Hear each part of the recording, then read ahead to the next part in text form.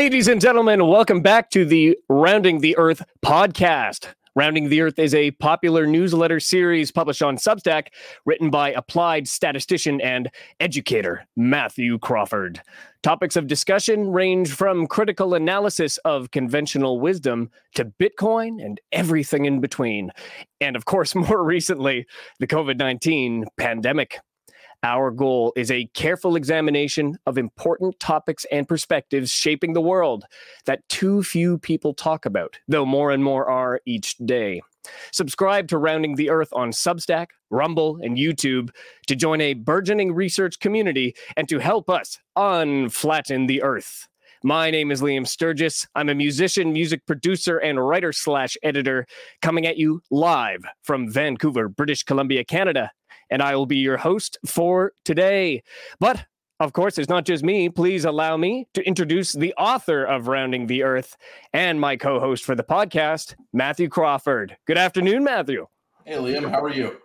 Hey, I'm doing pretty well, thank you. I'm looking forward. I believe this is our first repeat guest that we're having, and I'm getting more and more curious about our topic for the day as I listen to this individual, Jonathan Couey, on his own stream, Gigaome Biological. I think I'm finally understanding some of the science myself that I wasn't getting until now. Yeah, and it's a whole lot. For anybody watching today, I just want to say everybody who has gone down the rabbit hole, if you want to call it that, but it's a very serious research topic. But everybody who has followed as much evidence as they could has had a difficult time putting it all together, because it is such a huge and broad amount of information that covers many branches of biology. So it's not simple for anyone. Nobody should think it's simple. We're going to do the best we can to corner perhaps 2 or 3 topics and see how well we can make them plain.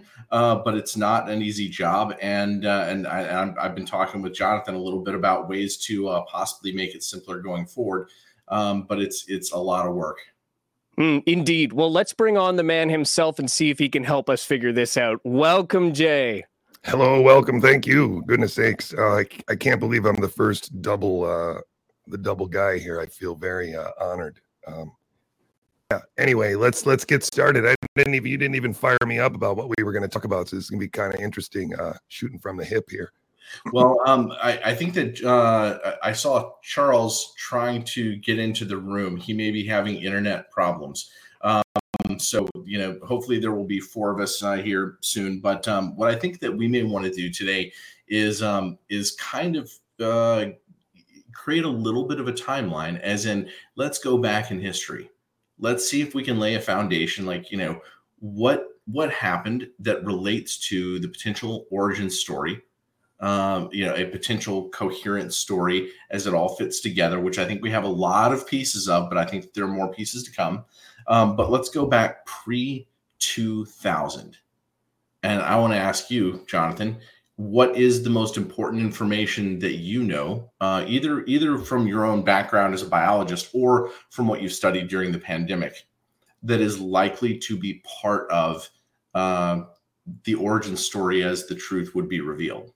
I really like how you chose to phrase that question, because I think that's been my pitch for a long time, is that we have to go pre-pandemic and look at the biology from a pre-pandemic perspective before we can really start to put into context what's incongruent about what they've currently said and what we've been currently told about what's happened. And so if you go pre-pandemic, there are a couple authorities in the medical field which came out very early.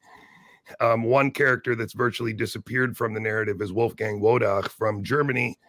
Another one is Knut Witkowski, a guy from Rockefeller University in New York City. Both of these guys spoke out very early in the pandemic about a phenomenon where pneumonia-like illness, PLI, and influenza-like illness, ILI, were a group of designators for elderly respiratory disease with a certain suite of symptoms, and often without a test needed, these would be assigned to either influenza or an unknown coronavirus. And so this was just a let's say, a standard way of explaining a certain amount of people dying every year all around the world and the seasonality of it. And so the first thing to understand is that they have told us very specifically that before 2020, no one was dying of a coronavirus. And in fact, they've made statements that are dubious in the media in the last year and a half about how rhinoviruses are actually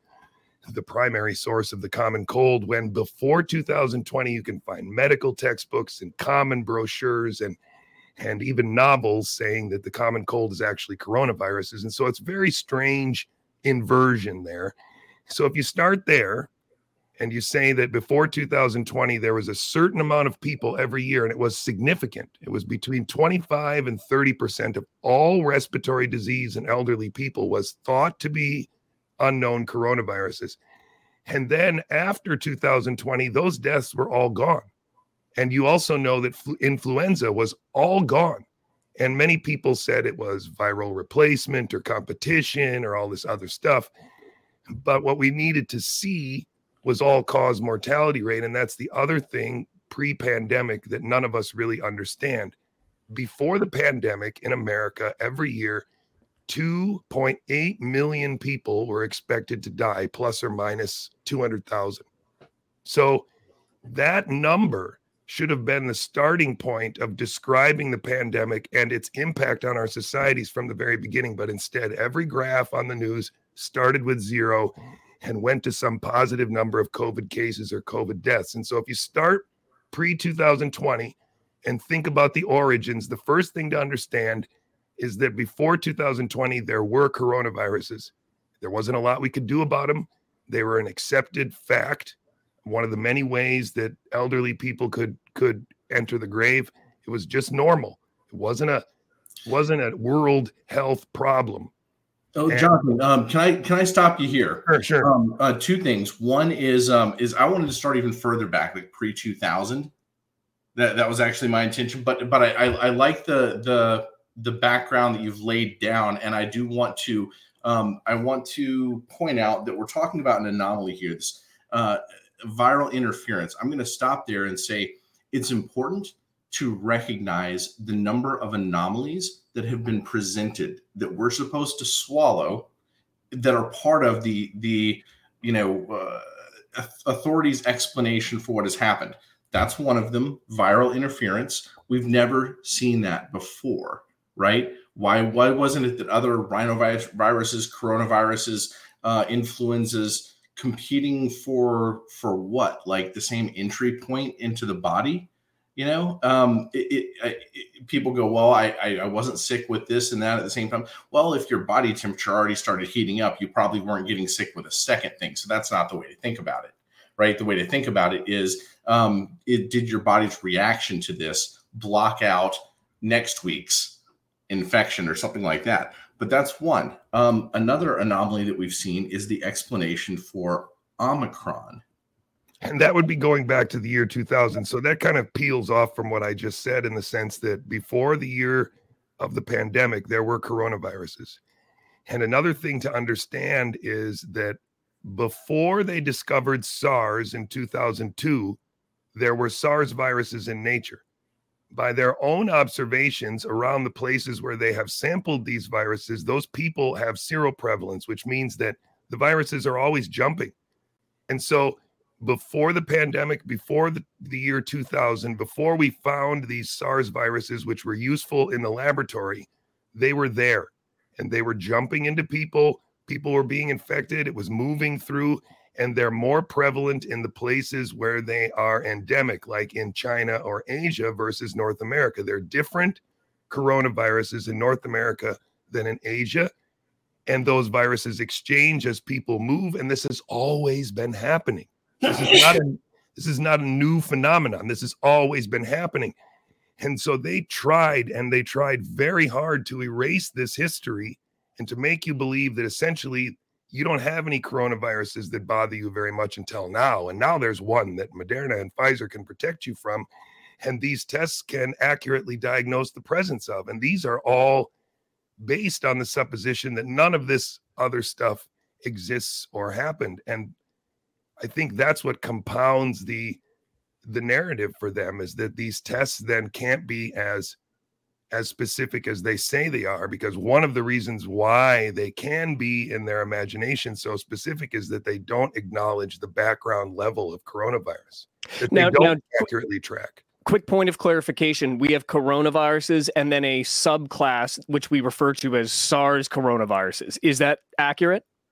It's accurate as far as I can tell from their genetic data. But the important point to make here pretty early, and this is from a biological and evolutionary perspective as well, is that pre-year 2000, the discovery of SARS viruses, it's important to understand that the immune system would have taken a strategy against RNA using viruses. The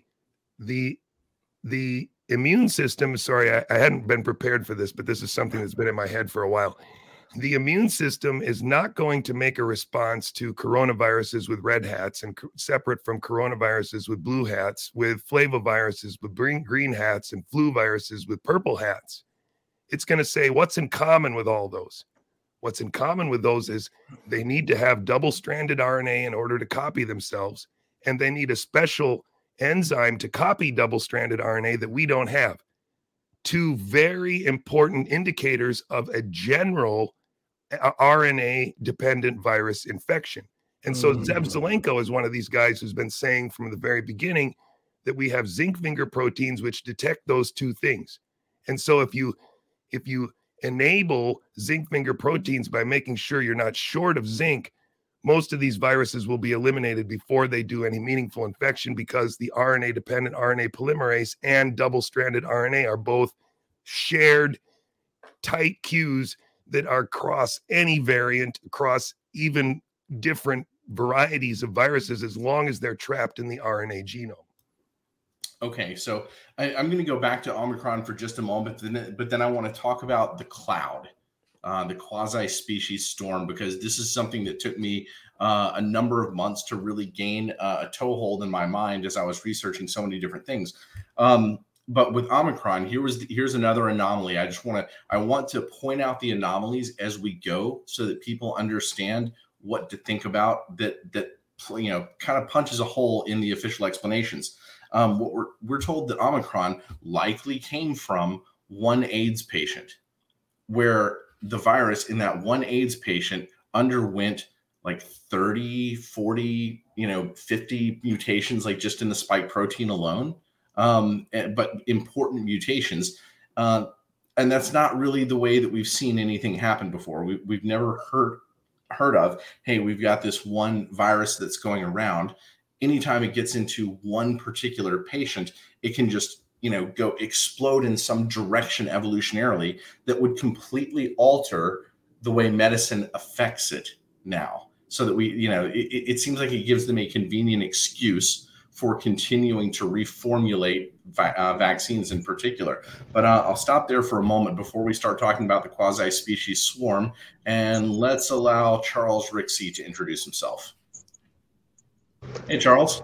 All right. Well, hello. Tell us about yourself and what's going on with you. Oh, geez. Well, so at the moment, my life is a little ad hoc because I'm actually in Florida at Disney World with my in-laws, and we're actually moving in with them after we finish here, because we just sold our house in Texas. And we sold that because I didn't want to stop doing what I've been doing for the last 2 years, which is investigating the origin of the pandemic. So as it stands right now, my studio is a little limited. It's not as nice as my office, but I'm knee deep into the adventure, and you're a lot deeper. There's a lot of stuff happening just since I've been on vacation here, so I'm eager to talk about it. Well, thanks for taking a little time outside of your vacation to join us. So we got started, before you came, we laid a little groundwork for like pre-2000 and and a little bit up to 2020, discussing what had gone on in the world up to that point in time. One thing that I know was an impediment for me for understanding all this is the idea of the quasi-species swarm. And this sounds like science fiction. It's a hard concept to grasp. And I've been in meetings where when I brought it up, people in the meeting sort of chuckled, like, like, what are you talking about? And here's the explanation, or I'm going to try to do this. You don't just get one virus in you that is all genetically the same. It's not like, billions and billions of copies of the precisely same, 30,000 nucleotide sequence. Among those, millions or billions or whatever virions that get into you, there is a wide variety, right? I mean, and this starts to make sense when you realize that each new one kind of, is a little bit different than the previous one because of single nucleotide polymorphisms that pop up here and there. Maybe a new one has two that are different than the last one, but there's, so much replication that goes on. Not only is that true, but it's also true that over the years, these swarms that go around, they've met some other virus, some coronavirus that maybe was circulating in India, met up with some coronavirus that was circulating in Vietnam. And when that cloud got together in one person, it's not like it ever separated. It's got, there's no reason why these and these would not get along in a cloud together any worse than they did just on their own. And so I think that the cloud has picked up all sorts of different coronaviruses from around the world. And Ralph Baric says that up to 25% of coronavirus particles in a co-infection are recombinant. Done. Yeah. Yep. Okay. So Ralph Baric, who studies this stuff as intensely as anyone in the world, who may be one of the villains of the story, but he thinks in terms of the quasi-species swarm, and he knows that they are interacting with each other too, right? It may be that two strands, it's not just A and B, but they may, fragments of them may get together and recombine the same way that happens with not the same way that happens with influenza. That's where they recombine along the same strand, but you may have some, recombination that happens during the replication process. So you wind up with just this giant mixture. Really think of the human population, right? It may be that the quasi-species swarm is a good analogy for the human population, where you have perhaps several races where you could identify people somewhat, but not completely or extremely perfectly, according to certain phenotypical features. But you can tell that there is genetic variation, and you can tell that there were lineages that you have to go back and they branch very far out, that they weren't all from the same place. So that's a species swarm. Think the human population and think that's what you breathe in and what goes all over your body. So there's really, for me, being the non-scientist, the way that I learn it and the way that I explain to others is that, what I focus on is one of the things about the quasi-species is that there's still barriers. You can only recombine with something that's close enough to you that it's able to mix. It's like different breeds of dog, for instance. So there is a point at which you can't directly breed with something so far away that it's not like you. So, and this is important because all of the types of different of coronaviruses that have a furin cleavage site, I don't know if we've talked about that yet, but all of them that have that aspect have the barriers are too high for those viruses to recombine with the sarbecaviruses, of which SARS-CoV-2 is the primary member. And that's the main thing that Dr. Couey, when he was testifying before Congress, he's been saying that for a year and a half. And it's one of the most basic concepts. And I've not heard any scientist even address it, much less be able to disprove that. Okay, so it's like having this whole population, several lineages. They can mix to a degree, but there may be barriers to the mixing. Um, Perhaps you can think of it as having religious differences. I think it's even more significant than that, though, because the molecular biological steps that we understand that would be required to put a 12 or 19 amino acid insert where it is not the same as recombination.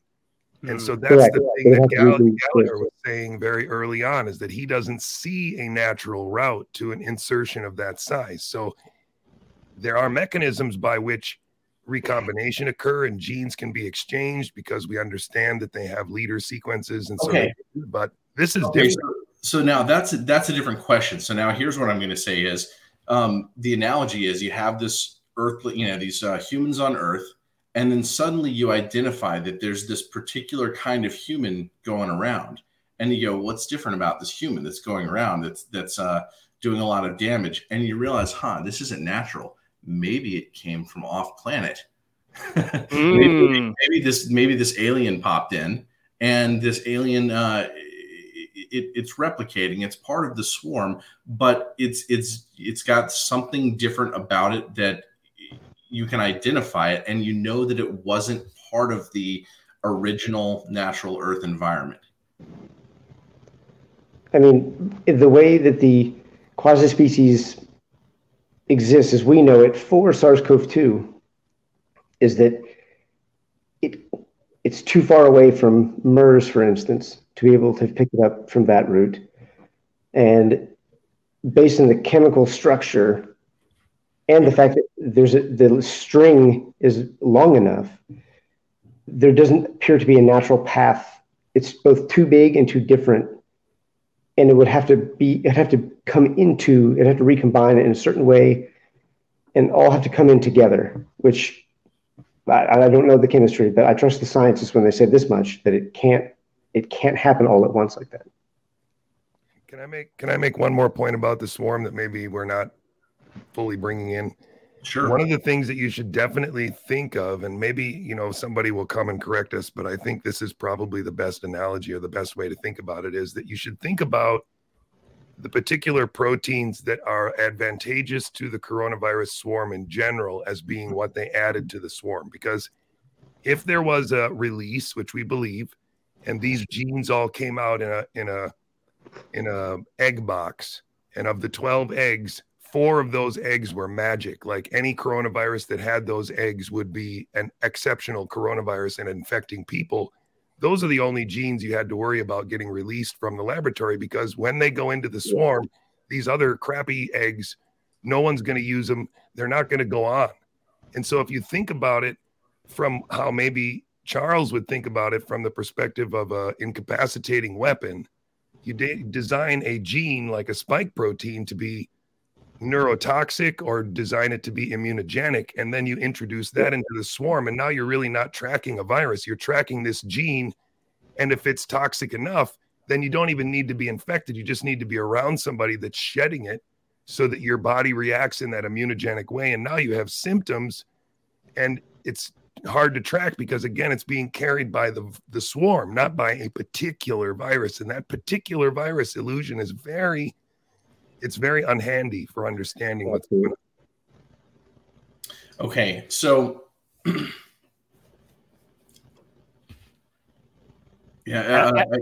reformulating my Earth analogy right now, and I hit a wall because I got caught up in a tangent of what you were saying. So let me try to collect my thoughts here. Okay, so I'm liking where we're going with the analogy. I think that it's going to help a lot of people begin to get this idea. Some new Earthling was introduced to the Earth's population, and they had several other features, and they could intermix with some of the humans. And that feature then gets passed around if it's one that is advantageous to the human population, to the groups that have that. So we have this, alien insertion, maybe a synthetic human being added, and they have brought something that, if it is evolutionarily stable within the population, at least in the short term, then it becomes a greater and greater proportion of the swarm. And then, so there's research, and you guys may remember exactly where this came from. In fact, Jonathan, I can't recall, you and I may have talked about this during sort of half-year cycles during the pandemic. One thing that happened in the literature is the cycle count needed to culture the virus kept going down by 4 every 6 months. And I don't know if you guys remember this, like alpha, I can't remember what the cycle count threshold was. Maybe it was like 27. And then for Delta, it was 23. And then for Omicron, it was 19. I think it was Wuhan strain Alpha Delta, and I can't remember the exact numbers, but I know that it was 16 times as much presence that you could test for. And that makes me think that what we're talking about is it's a small part of the swarm, but then it's grown as a proportion of the swarm over time. Is that possible? Is that perhaps the way the model has worked?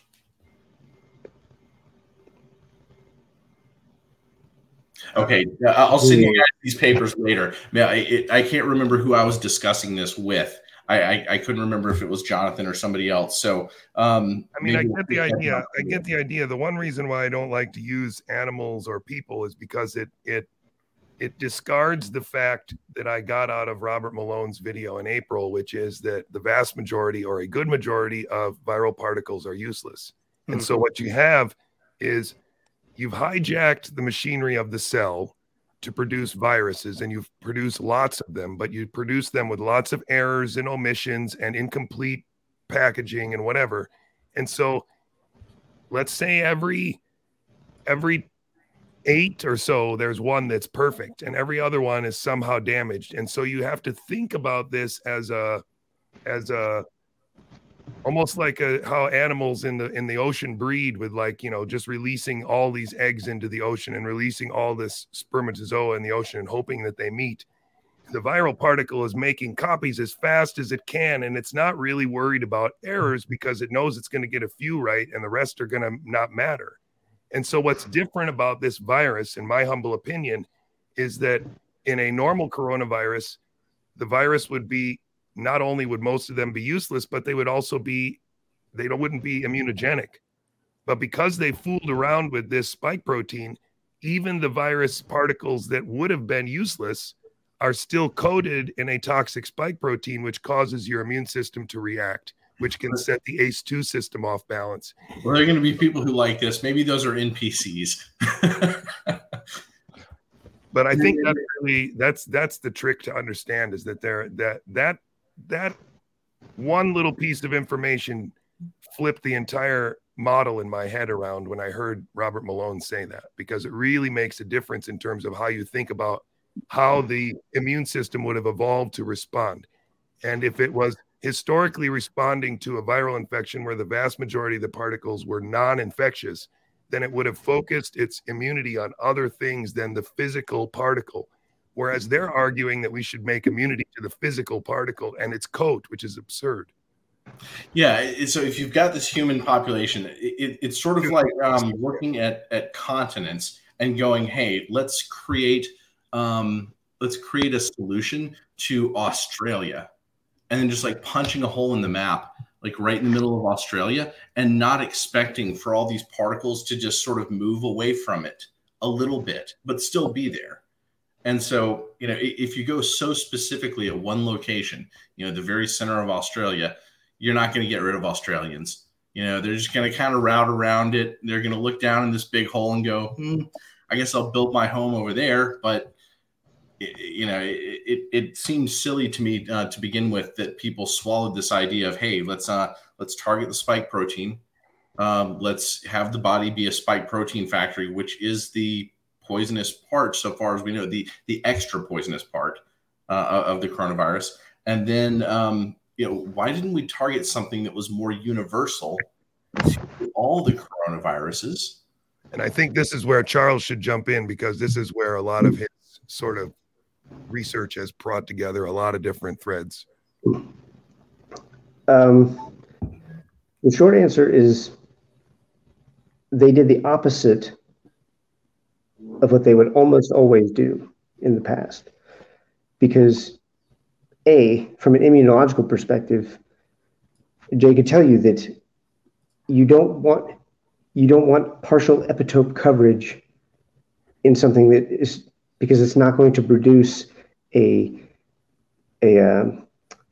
I forget what the wording is, but that infection isn't going to it won't sterilizing immunity. Yeah, it won't provide that. And what's interesting is that the diffuse proposal that was the Eco Health Alliance tried to get approved, but DARPA denied. One of the reasons they denied it was because what they were suggesting would not provide that full coverage of the genome, and so it wouldn't provide sterilizing immunity in bats. And so instead, what it would do is it would cause the virus to evolve, but then they wouldn't have any control over what direction that evolution went. So it could get better or it could get worse. So there were some people at DARPA who were knowledgeable enough that when Eco Health Alliance came along and said, hey, we want to do this new crazy thing and, create a coronavirus because it'll be like a vaccine, right? That was the idea. And DARPA was like, no, this is actually kind of crazy. We know enough about this to say this is kind of crazy. So no. Well, and this is what I argued last fall, is that DARPA denied that, and DARPA is part of DoD.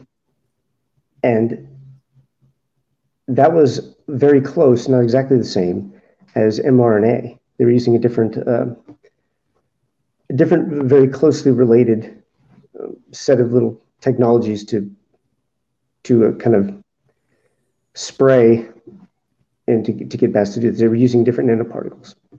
But the bottom line is that the DoD, 3 years or 2 years after denying something almost exactly the same, was mandated for 100% of the force to use that exact same thing.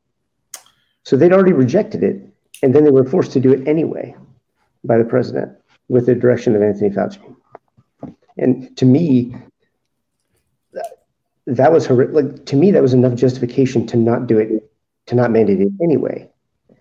And now we found even more evidence, because not only did, go ahead.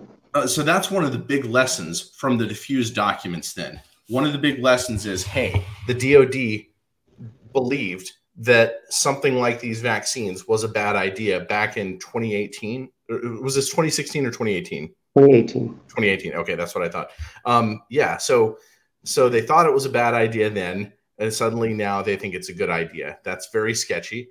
There was something else in the literature that one of the two of you pointed out to me. I can't remember who mentioned it first, but Charles, you've come across research where in the past, vaccinologists thought it was a very bad idea to include a furin cleavage site within the vaccine. Yes. So that's another piece to this, is that, and what I did was I went through, well, more than 26, but the first 26 that I went through, vaccine prototypes and studies that looked at them going back from 2004 all the way to 2019. And in every single case, whether it was HIV vaccine or for flu or for one of the coronaviruses, MERS or SARS, they always would remove the furin cleavage site. And like, they contemplated leaving it the same, but certainly no vaccine that ever made it out to market ever had a furin cleavage site. Okay, why is the furin cleavage site something that you'd want to leave out? Why is it sort of toxic on its own? Because, well, there's actually a lot of reasons. What it does is it allows the virus or the spike to get into an infinitely greater range of cells. Well, not infinite, but of the major cell types. It can basically go almost anywhere in the body, anywhere that especially in some cases, it crossed the blood-brain barrier.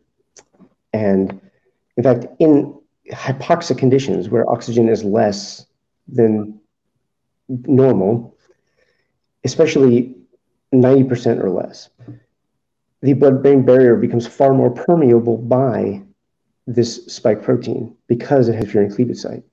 And as far as we know, as far as I've been able to see, that's irrespective of whether or not it's the vaccine spike or the spike itself in a normal infection. And maybe Jonathan can correct me on that, but from what I've been able to tell, it's the spike when it's in the vaccine is actually more able to get into different tissues because there's so much more of it all at once, and it's being transmitted throughout the bloodstream and then produced by your own body. It's just, actually,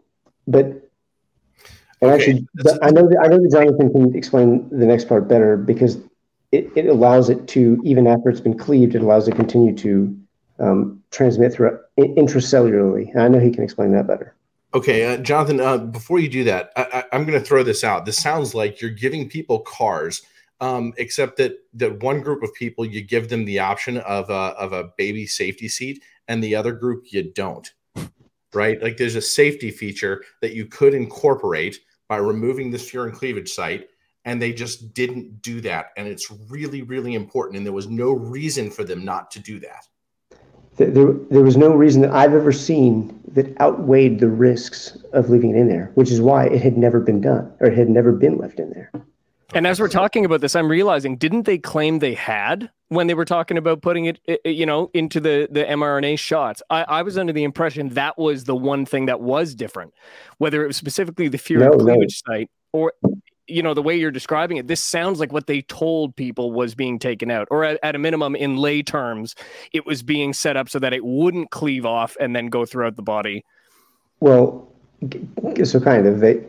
What they did, there were two main things, or one main thing that they did to the virus, which was they inserted 2 prolines at 986 and 987 within the spike protein, which stabilized it and left the spike in its pre-fusion conformation. So, and now that's good in a way because it presents a different, it presents your immune system differently. However,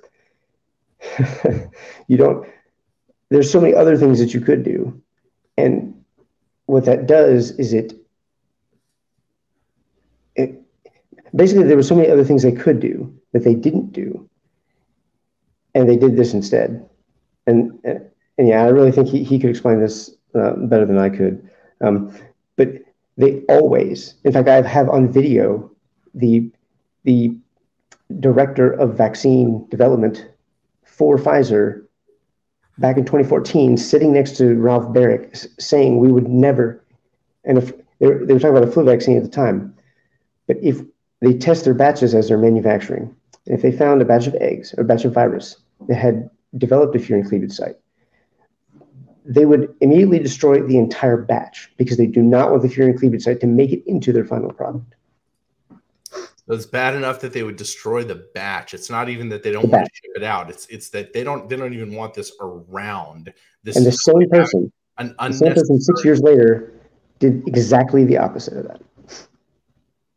And they've never explained why. Jonathan, can you add to that? So it's going to be tough, but I think I can. Was trying to remember everything in my head of what Charles was saying, because if I can complement it correctly, it'll make more sense. So think first of all that the spike protein is the toolbox or the multi-tool that the virus is using to enter your cells. And Gallagher and Gary, the guys that Charles and I reported on, Charles drew attention to, and the biology of it makes sense, that they identified a common mechanism in glycoproteins of viruses from HIV to coronavirus that have this hydrophobic portion of their glycoprotein that is crucial for the fusion of the membranes, wherever it happens, in the endosome or on the cell membrane itself. And so the story that they tell us is that when the spike protein binds with its receptor binding domain on the ACE2 receptor, Then there's another enzyme that comes along that's also membrane bound, and it cuts the spike protein.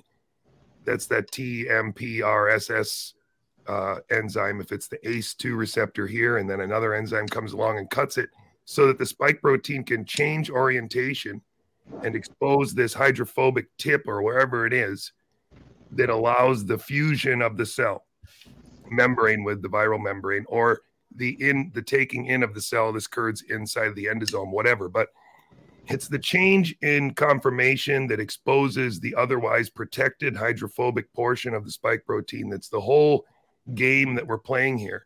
And so you could bind, the argument is you could make antibodies that block the receptor binding domain of the spike protein to prevent it from binding to ACE2. But what we don't understand, and I think that this is a good way to explain it, is that the site where the TMPRSS cuts is a different site than the furin cleavage site. And so what you're talking about is that this binds and then it cuts and then it changes. But what you have to remember is that if you cut the furin cleavage site, it'll change too. And so there's two problems with the furin cleavage site then. What that means is that when the virus is produced and it's in an endosome, if there's a furin cleaving enzyme present in the endosome, then the furin cleavage site will be cut and the spike protein will be armed and ready to go when it's released from the cell.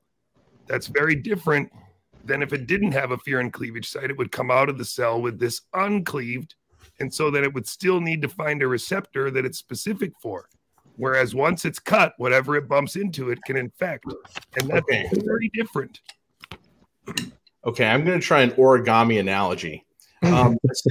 Essentially, you know, we have this long nucleotide sequence, but this thing bunches up into this little, I don't know, little monster, this little thing that goes around your body, this virion. And it may be like, you know, taking a piece of paper and folding it up into some sort of origami, except it's just kind of a ball, but it's a really complicated ball. It's actually a really well-designed ball. It would be like, you know, taking a year to make your origami just perfect. However, there's this piece of it that if you didn't have it from the very beginning, if you just ripped off a corner of that original square, it would fold differently and then it would behave differently in the body. And so if we rip off that one really important piece, that furin cleavage site, suddenly the behavior of the virus is going to be different. So now, when we're talking about how we could deal with this thing, now we could have vaccines that deal with it one way or another. Now, that's not the only way to deal with it, though, and this is where Gallagher's research comes in. So, for example, yes. So we could deal with it with small protein inhibitors or peptide inhibitors that keep, you know, your drumsticks right there, that open and closed state, that keep it from happening, even if the origami was complete. Even if the origami was complete, you could have these peptides glom onto the ball. Like, instead of just ripping out the corner, I could have instead said, hey, I'm going to take something from the outside and interfere with it, and that will also stop the problem. And people might think that, oh, well, this is what an antibody does, but it's not the same thing, because an antibody has all kinds of flags and things on it that cause your immune system to react to those flags. Whereas a small protein inhibitor is just something that has very high electrostatic homology with the target, and it's hydrophobic, right? So it's even easier as a target. And then you just inhibit all the viruses that are present in your nose or wherever you put that protein. Yeah. And so they had that in 2003. Is that correct, Charles, when they were first doing it? And this is where the HIV links really come in, because a furin cleavage site occurs in a whole bunch of different viruses, and they have slightly different construction. But there's also a furin cleavage site in HIV. And that motif is very particular. But there's there's also inserts, which we haven't gotten into yet. And there's another similarity between HIV and the coronaviruses that most people don't know about, which is the fusion peptide. And the flu, HIV, SARS, RSV, all those different viruses have the same basic fusion peptide structure, and they're called class 1 fusion peptides. And wait, repeat that again. The viruses had this classic peptide structure. Is that what you said? There's the fusion peptide controls a different part of this of the process of the virus getting into the cell, because there's a lot of different steps. The fusion peptide is one particular one, and it just so happens that the HIV one is very similar to the SARS one, and SARS-CoV-2 it remains that way, and so you can actually use, depending upon based on this homology between them.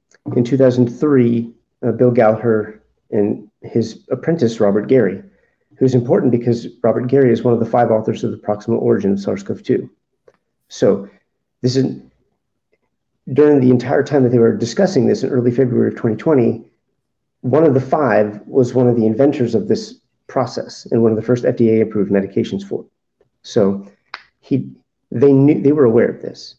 And it's also important that Robert Gary was the most vocally against the idea of a natural origin whenever they were talking in private. And then over the time that's come out, that we've seen all their different discussions. But they hypothesized in 2003 that a fusion inhibitor that worked against HIV could also work against SARS. And some work was done on this, almost all of which was in China, interestingly enough. China has not really done any coronavirus vaccine research for the last 20 years. They've almost entirely focused on fusion inhibitors. And in 2019, China announced they had discovered a fusion inhibitor that worked for MERS and SARS.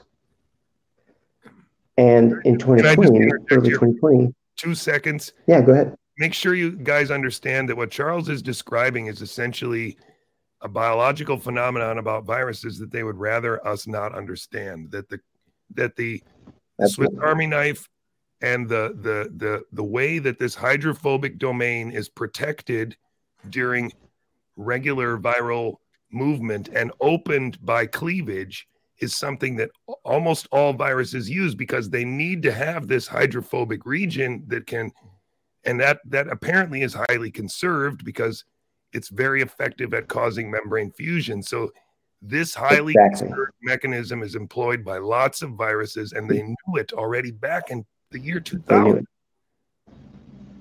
Okay, so 2019, this is an interesting year. And you're saying that China came out with fusion inhibitors. Now, this was research going on prior in the U.S. Is this also at Wuhan, and was this also U.S. funded research?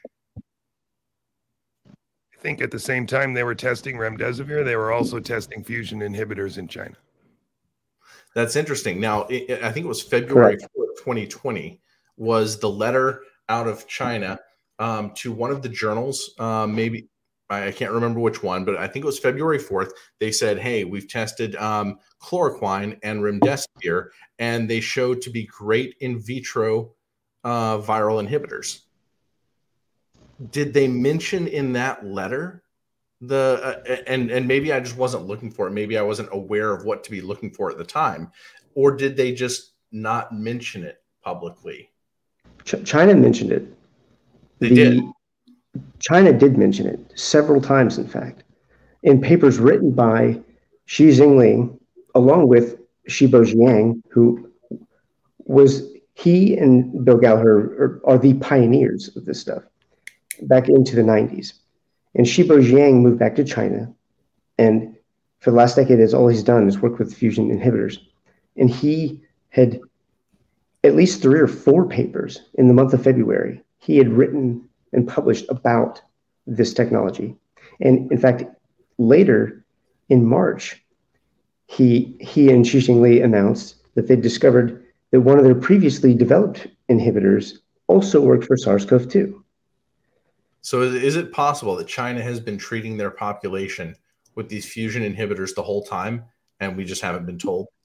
Yes. I think only they're Hollywood stars. Yeah, because Yeah. it's interesting that now apparently there is a big SARS-CoV-2 infection problem there, and I'm not sure what to make of that. Well, let me say two things that I learned today, Liam, which is really cool. Number one is that there is no mandatory vaccine in China, only mandatory testing every day. And they do test everyone every day in order to recharge the app on your phone. Some teenagers have learned how to use a screenshot capture in order to get into raves and stuff. In case it gets closed down, they don't get recorded, but that will soon be done. I learned this from via somebody who's in China and recently described it, but everybody needs to be tested. That's real, but there is no mandatory vaccine, and the vaccine gives you no benefit on the surveillance app. Interesting. That is interesting because in our discussions, we're often referencing, like you just said, Jay, the social credit system that's being used intensely in China in the COVID context to shut people out of their bank accounts. And you're telling me that's not related to the shots. It's only related to if you are considered currently an active carrier of the virus. I did not know that.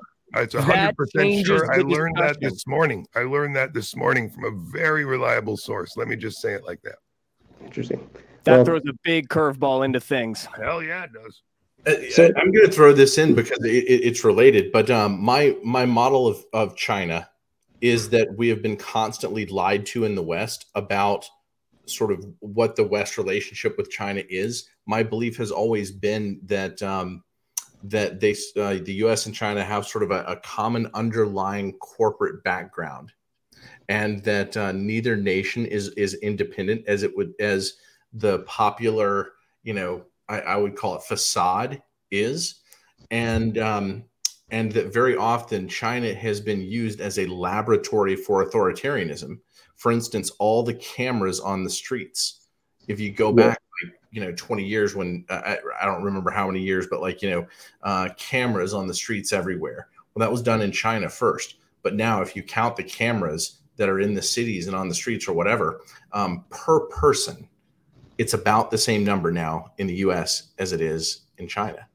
And that was something that I think people in the US would have rejected outright had it started here in the US. But maybe what's going on is that China is the test case for these phone apps, and they're seeing how people hack around them and whatnot. But they're using everyday testing. That's just nonsense. But Matthew, it is vital to reiterate, not the shots. It's the testing. It's not the shots. Here's the other thing that you need to know.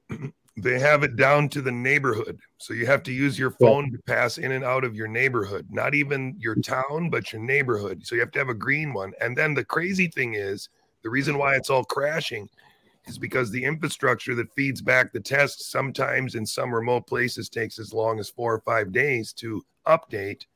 And so then it's not really real time, and people are just getting screwed by that. So it's impressive what's happening over there. It's an illusion. What I'll say is that in Wuhan, as an example, because Wuhan has 11 million people, it's the same size as Los Angeles, and it's broken up into 7,200 different neighborhoods, and those neighborhoods are then they fall under 171 sub-districts, and then those sub-districts are combined into 13 districts, and then you have the city of Wuhan itself. So all the way down, there's levels and sub-levels of organization, and even though their average take-home pay is like $1,000 a month, in this area they are world leading. And Wuhan happened to be one of the cities that was a test bed for their face recognition software in their police systems. And so what's interesting is that when we talk about like the beginning of the outbreak, people, and we talk about the World Health Organization report and the terrible maps and the mystery behind the first 174 cases. The reality is that at any time they can go back and look at the geolocation. They can track all of this for any human being they probably knew within 24 hours, if they didn't know already, who patient zero was. And they could have given us exquisite information, and we could know exactly where this virus came from, except the only reason that we don't is probably because they just don't want us to know where it came from, because it's okay. it's because of the lab. So it's the idea that they don't have this is insane. Allow me to throw out a hypothesis that the real reason for the release of SARS-CoV-2 was to see if this level of totalitarian networking could be the difference between whether or not a population had infection sweep through or not. Could you control the masses well enough to control disease? Is that plausible? I would say it's plausible, but they could have 1,000 reasons. But there's a lot of different things it could be, but I couldn't. Yeah, that level of following humans around with cameras and technology, that they could identify absolutely the when and where pathogens might jump between one human being and another. That alone is very interesting and revealing. I think I'm just going to have to let that bounce around in my head a bit. But maybe we can go on from here. Yeah, and can I just add, I'm starting to wonder for real if even the discussion of trying to argue poorly in favor of natural origin and then the other side being lab leak, I wonder if that whole discussion is a diversion. I wonder if that, and I think, Jay, either you said it or you said something that made me think it in one of your streams recently. I think your most recent one really clicked for me, that it's not actually at all the right question as to whether it came from a lab, because that argument relies on fundamental misunderstandings of virology. And it seems like occupying ourselves with trying to, and it's very useful information, but it almost feels like it was sort of perhaps foreseen that we would get caught up in this discussion and not be pursuing a better understanding of where the actual threat is, or how our immune system actually works. Like, it feels like those are things I haven't turned my attention to at all. And thank goodness for your stream, because you know, can you speak to that, like narratively speaking? And well, if I do, just prepare yourself. I'm going to go way out. This is what I was going to teach over the next month or so. I'll see if I can put it out in 2 minutes right now. But looking at the population pyramids around the world and thinking about population as a problem with a solution or as a problem with opportunities, I've started to come to a pretty dark idea of what's going on. And just imagine this for 1 second. There are 7 billion people or 9 billion people on the planet. Does anybody know what the number is right now? It's actually just 8 billion. Okay, so there's 8 billion people on the planet, and most people would agree, from Ted Turner down to us, that this might be the highest number of people that will ever be on the Maybe it'll be 10 before it plateaus and then goes back down. From a long-term transhumanist biological perspective, this is the last time that there will ever be this level of genetic diversity available for sampling on the planet. Forever after this, we will have a smaller population that never expresses this much diversity or this much genetic data, which would ultimately be fed into an AI that could figure out how the genome works. So if you were going to be the transhumanist monsters that these people say they are and get the population back down to 500,000 people, you better not miss this opportunity to make a once in a millennia generation, possibly ever, library of the potential of the human genome. And so now what is China doing? They're sampling people every day. What if they're just making a giant AI database of how these people's genes change over their lifetime while they have them? And America knows that that's what they're doing. And so they need to implement the same system before they lose this opportunity as well. How's that for a nice science fiction book? I think it's very possible. I think that it's a mistaken notion. I think that what they believe they can do with this information and what they believe they can derive from this information is actually nonsensical. But I see this across the board with the elite technologists. They seem to have this fallacy. We can know what people are going to do. You can upload your consciousness, and it's as if they don't understand that there is state dependence, that there is environment dependence to our consciousness. If each of us was in a different environment, a more free country, a less free country, our actions would be different. No matter, invariant genetics, different environments, you get different responses. But those responses do build over time. You do come up with habits. And when you move a person after habits are built, that's not the same thing as if they had grown up on that other continent, right? And so, but to your point, if you want to monitor these changes and these interactions with your genes and the environment, epigenetic changes, you need to sample over time. So instituting a regular system of needing to submit to a test could essentially be turned into an infrastructure which can monitor the epigenetics of everybody on the planet over time. I'm not trying to get overly conspiratorial. I'm just trying to say that if you want to think about what's going on here and realize that China hasn't even mandated a vaccine, but they mandated the test a long time ago. Interesting. Yeah, let's. I think we should have like another entire show on this thread, and this may be one that I want to like Jeff Rose into. But let's get back to our more mainline discussion. Oh yeah, that question is really easy. So the question that you have up there right now, this is kind of the point of these fusion inhibitors, is that even Robert Malone explained it once, that if antibodies, for example, would work, where you could fly over a small village, spray a coronavirus down, give all the people that are going to go into that place the antibodies that protect them, and then go into the village when everybody's incapacitated, do what you need to do and get out, and then you have no trace. Well, the best way to do it is if you could do it mucosal wise, so you could inhale the protein and protect yourself and your mucosal layers from infection, and then go in, and the incapacitating agent, whether it was a virus or anything else, would be inhibited by the protein that you had on board. And that's exactly the delivery mechanism that Shibo Jiang and Robert Gallagher, Bill Gallagher, they both recommended, was intranasal or aerosolized spray, because it goes right where it needs to, where the virus is going to be populated the most. It's right at the proper interface for a respiratory virus.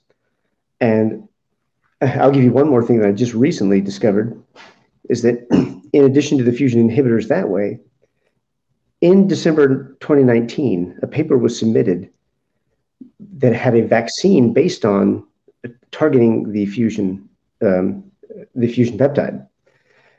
One of the people who was on that paper was Michael Warobi.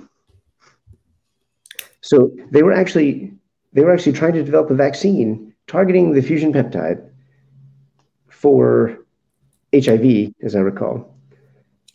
And that paper wasn't published until August of 2020, but it was sent forward on December 10th, 2019. So the fact that this idea of fusion inhibitors or fusion peptide would not be at the forefront of their mind is insane. They all knew about this. And the real question is, why did China put so much effort and energy into this? Which I believe is because it would be a great antidote for a virus that was coming out. And then B, why did we ignore it here in the United States? Because even today, Fauci, in May, Fauci doled out $577 million to 9 different research centers, I think 6 of which were tied to the Proxima Origin authors, and to work on antivirals. But they have not worked on this type of antiviral, because peptide inhibitors are an antiviral. So all of this, he is, not only is he refusing to investigate long COVID with grant funds, but they have completely ignored this obvious target that's stable on the stable half of the spike protein. Like None of this makes sense in the context of the virus that we're fighting today. None. Yeah, this is just part of this totalitarian story of antiviral nihilism. Like they acted like there's nothing we can give you before you go to the hospital early on. Exactly. Yeah. But in the meantime, they were working on a different type of antiviral, perhaps maybe pushing away the competition in order to have a justification for the spending on the research. That would be a sick. I mean, I'm sure that was part of it, but that would be sick if that was the only. Like, to me, yeah, it's not the only. But what scares me is that I cannot perceive of a logical reason why you would not at least throw money when you're throwing all of this money at this problem. Why you throw zero money at a solution that is proven? Because even now, they've already shown that the same fusion inhibitor that was proposed, that they discovered in 2019, doesn't just work on all coronaviruses. It also works against HIV-1 and HIV-2 and the simian immunodeficiency virus. We're talking about something that works against all HIV, all coronaviruses. And the United States, the NIAID, which this is their sole mission in life and reason for existence, they are putting zero money into something that has already been proven as a pan-coronavirus inhibitor. And what are we working on right now? A pan-coronavirus vaccine. Why? Are we not put $0 into it? They are doing this peptide fusion, small protein fusion inhibitor research still. Exactly. Okay. Hey, just to point out really quick, remember I said that China is not mandating the vaccine, but also remember that Pfizer has a gigantic footprint in China, and they have not rolled out a single mRNA shot there. Their best product ever rolled out in the entire Western world, and where they have a huge footprint in China, they're just not rolling it out at all. They don't need it. It's not beneficial for them. You have to think very carefully about why they're already only pushing Paxlovid over there, and what that says about the campaign that's still ongoing here. So a fact that I learned from actually Jill Malone the other day is that there are 81 mRNA vaccines of different types currently in testing. This is a type of vaccine that did not exist before 2020, or I'll call it quasi-vaccine or whatever you might want to call it. It had not worked. It had from the initial concept from Robert Malone's initial proof of step one, from all of that 30 years you didn't have a workable product, and then suddenly there's this arrogance where they believe they can tell the world, sure, we can just spit these out. We've spit out 81 in a little over 2 years since the very first one, which happened to be at the very same moment. People hear the story. I want to share the story because it's one of the anomalies. This will be our fifth anomaly for the day. We were told that the moment the whole genome was sequenced for SARS-CoV-2, that it was handed off to one of these big pharmaceutical companies, and that weekend, in a matter of hours, they already had the design for the vaccine. Now, people hear this story, and I've asked people, including doctors, scientists, people in the know, I've asked people, which company was that? And people go, wait, was that Pfizer or Moderna? Anybody here know? Yes, it was Pfizer. Well, it was Moderna. Okay, you're correct. It was both. Yeah, Moderna. Well, and the VRC, the Vaccine Research Center, run by. That amazing. We just invented this over the weekend. It's never worked before, but we just invented this over the weekend. That story came out of both companies. And I think that they thought they could get away with telling the story because no one would realize that it was two stories and not one. One story sounds like an amazing moment.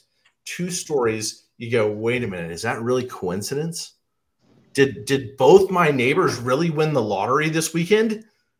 It's interesting.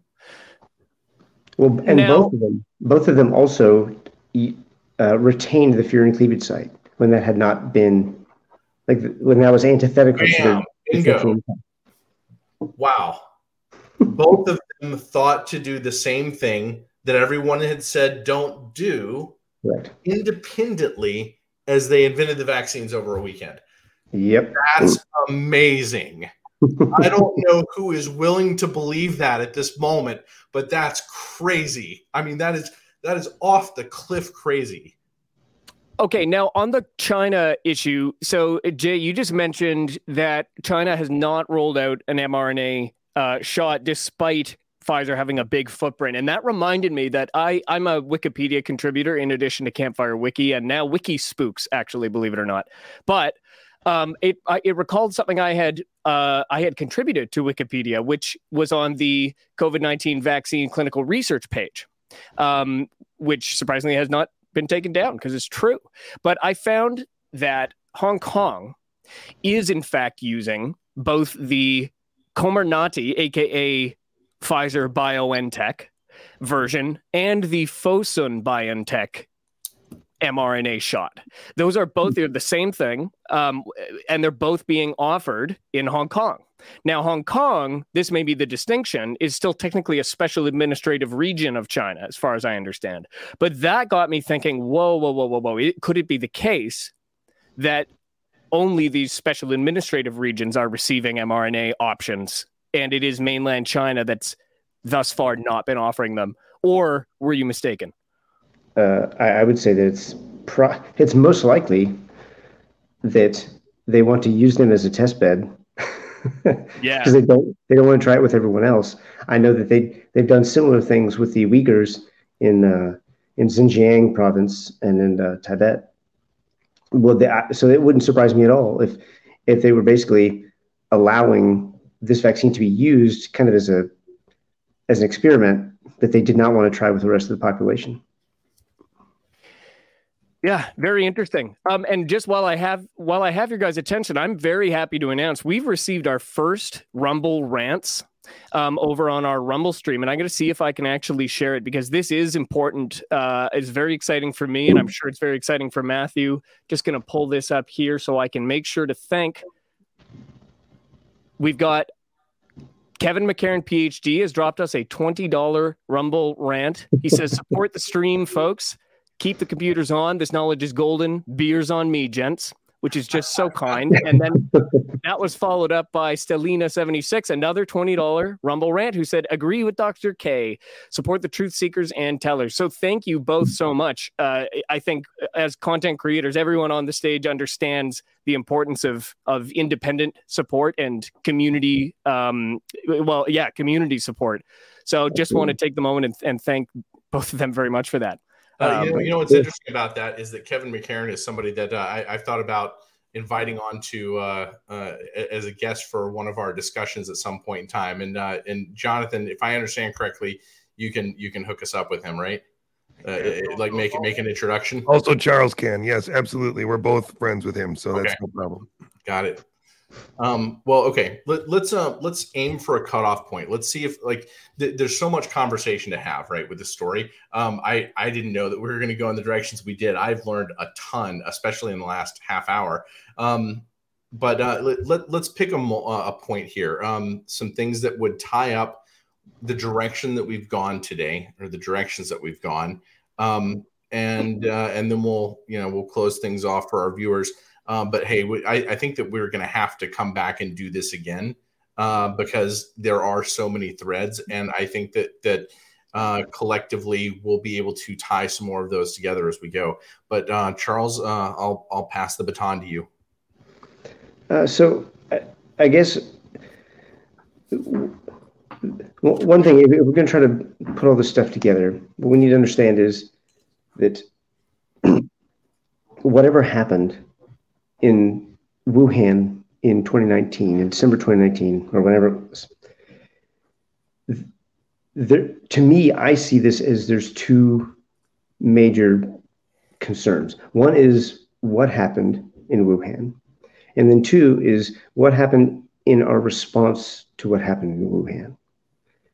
Because it's completely believable to me to think that whether it's whatever they were researching, a bioweapon or just some virus, whatever it was they were doing in Wuhan. It's understandable that it could leak or was on purpose. That's one part of it. What concerns me as an American is what happened after that.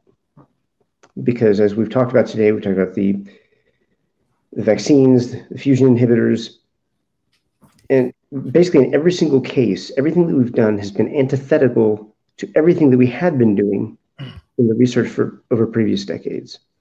And with the fact that Tony Fauci has been basically the world leader in biomedical research, there was a lot of people just following in our stead because that's what we were doing. And that entire discussion, more than anything, has been what's been censored. And so for me, my first part of my research into the origin was all based on censorship, and it's kind of converging in this area. And then the vaccine concerns have been converging in this area, and in antivirals and all of these different things are converging into one main point, which is there was this virus and the quasi-species, and where did it come from? And then why did we do what we did in response to it? And I think if we knew, we're getting really, really close. And it's because all of this stuff is converging. There's like consilience, as you know, Brett Weinstein or other people would say. Everything that we're finding is pointing to the same track, which is why Jonathan and we've been working on parts of this, and none of it has been disproven because all of it is leading directly into the same place. And so that's why I feel confident in where we are now. And that's why I think other scientists and leaders around us are feeling confident too, because I think we're heading in the right direction, and it's scary. But at the same time, it's motivating because it means that we're starting to ask the right questions and starting to get answers to those questions. And so that gives me a lot of optimism. So, Jonathan, before I pass the baton to you, what Charles is doing is he's making an epistemological point. This question that he's focusing back on is, why did we do what we did? And what that is to say is he's not just researching down a path of what all happened, which he's done for some crazy number of hours now, some thousands of hours now. It's not just that he's doing this research. It's that whatever the knowledge framework is that he's put together, all the information that we've discussed today and that we haven't discussed today because there's so much of it, points at a question to ask that is such an important question to ask. And that is, why did our sphere of governance behave and operate the way that it did, as opposed to some other way that seems to have been more logical to the facts if it were a matter of, what we thought was the course of our society, perhaps. But maybe the question is simply even broader than that we can't even ask it in one way. We just have to be asking it. So now, Jonathan, I'll pass to you. Wow, that threw me for a loop there. The thing that I think that you brought up earlier and that I would just like to emphasize to everybody is that the way that they are currently purporting to molecularly describe the pandemic is disingenuous. So they're using PCR, and they've changed the standard of PCR. If you look into it more thoroughly, you will see that they're not testing for the spike protein anymore. They're testing for two different epitopes of the N and an epitope on the RNA-dependent RNA polymerase. But what that means is that they have a target and that the PCR can amplify in some people. They haven't shown you at all, except for the FDA has some documents apparently describing how they're specific for this coronavirus and not for any of the others that we know are around, which is what I talked about at the beginning.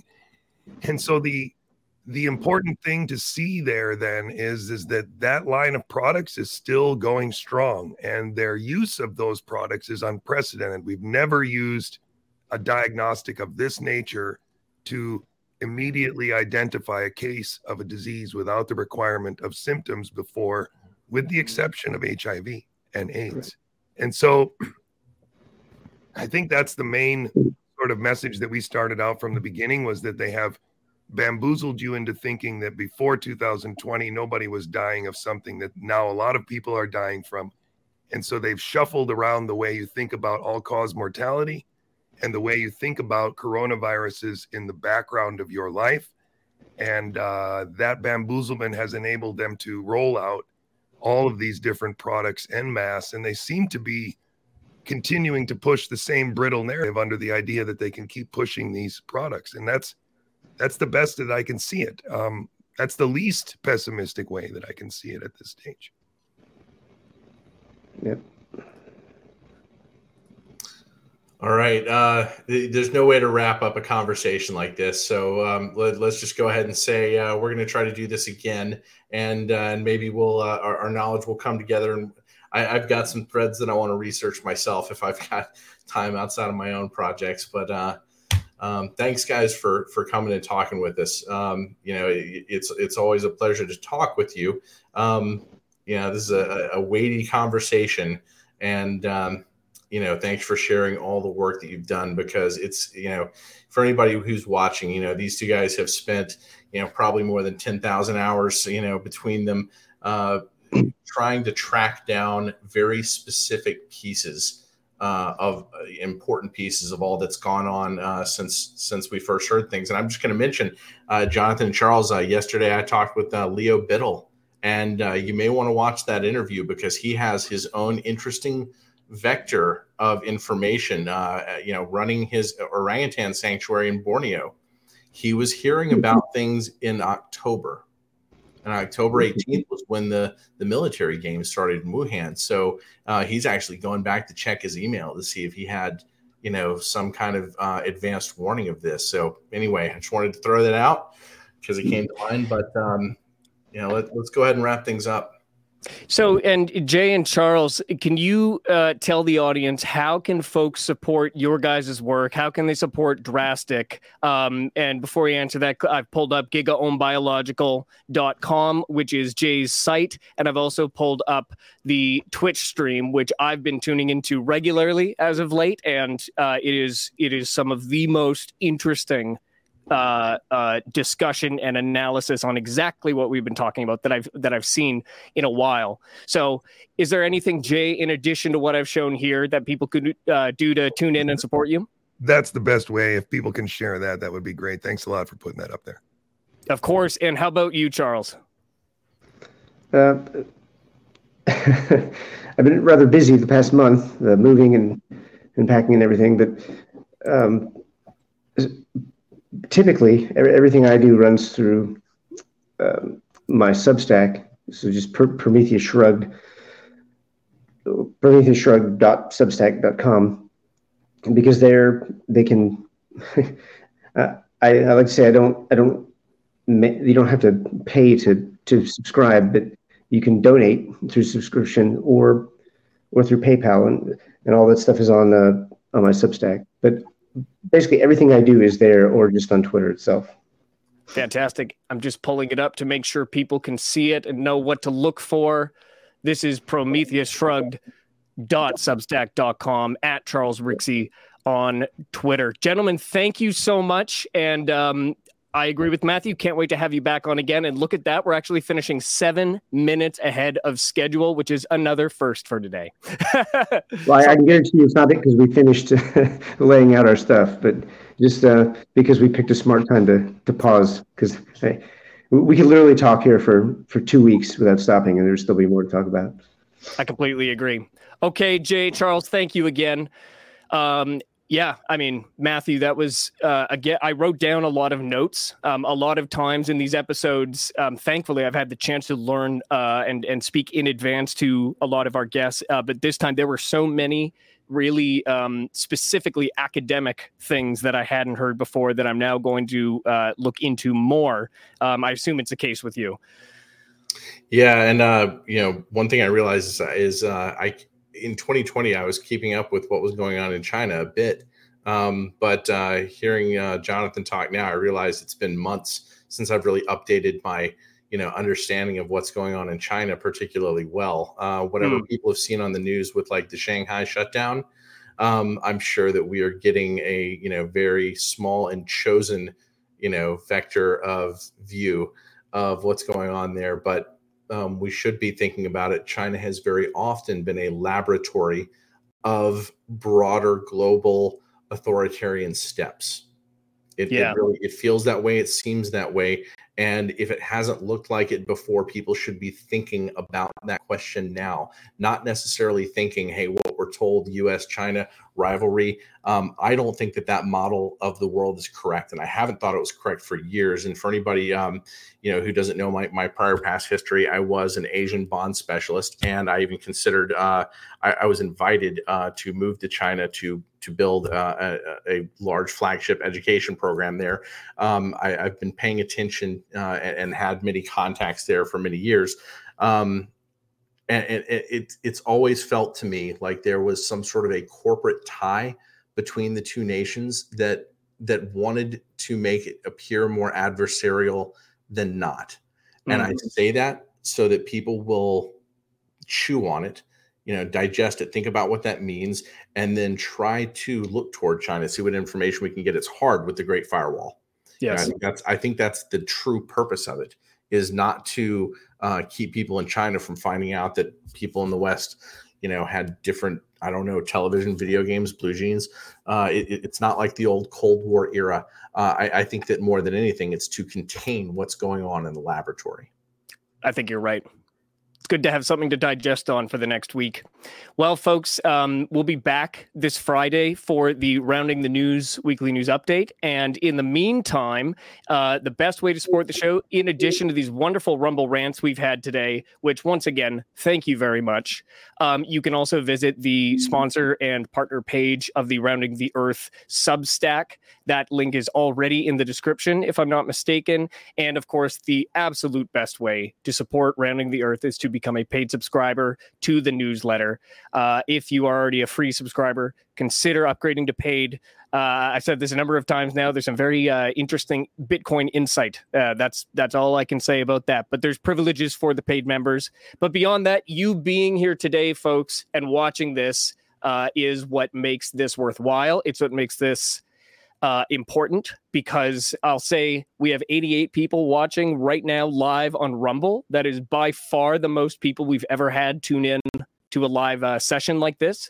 We've also had a pretty healthy, we hit up to 20 on YouTube, which seems small, but just think about that many people in a room and engaging with them in real life. And it all of a sudden, the reality of that many people becomes much clearer. 4 times as many people watching on Rumble as YouTube. That's interesting. And you know what, Matthew? Behind the scenes, we knew that we would want Rumble to be sort of where we send people, because unfortunately, YouTube is not a platform we have long-term confidence in. And, we haven't been struck so far. And frankly, I'm thankful for that. But what a good start to have 4 times as many people on Rumble as YouTube. That's just amazing. Okay, let's wrap it up there. Thank you so much, folks. I have been Liam Sturgis. You can find me www.liamsturgis.com or at the Liam Sturgis on Twitter. Rounding the Earth is at EDU Engineer on Twitter. www.roundingtheearth.substack.com. And that'll be enough plugs for the day. We will see you on Friday.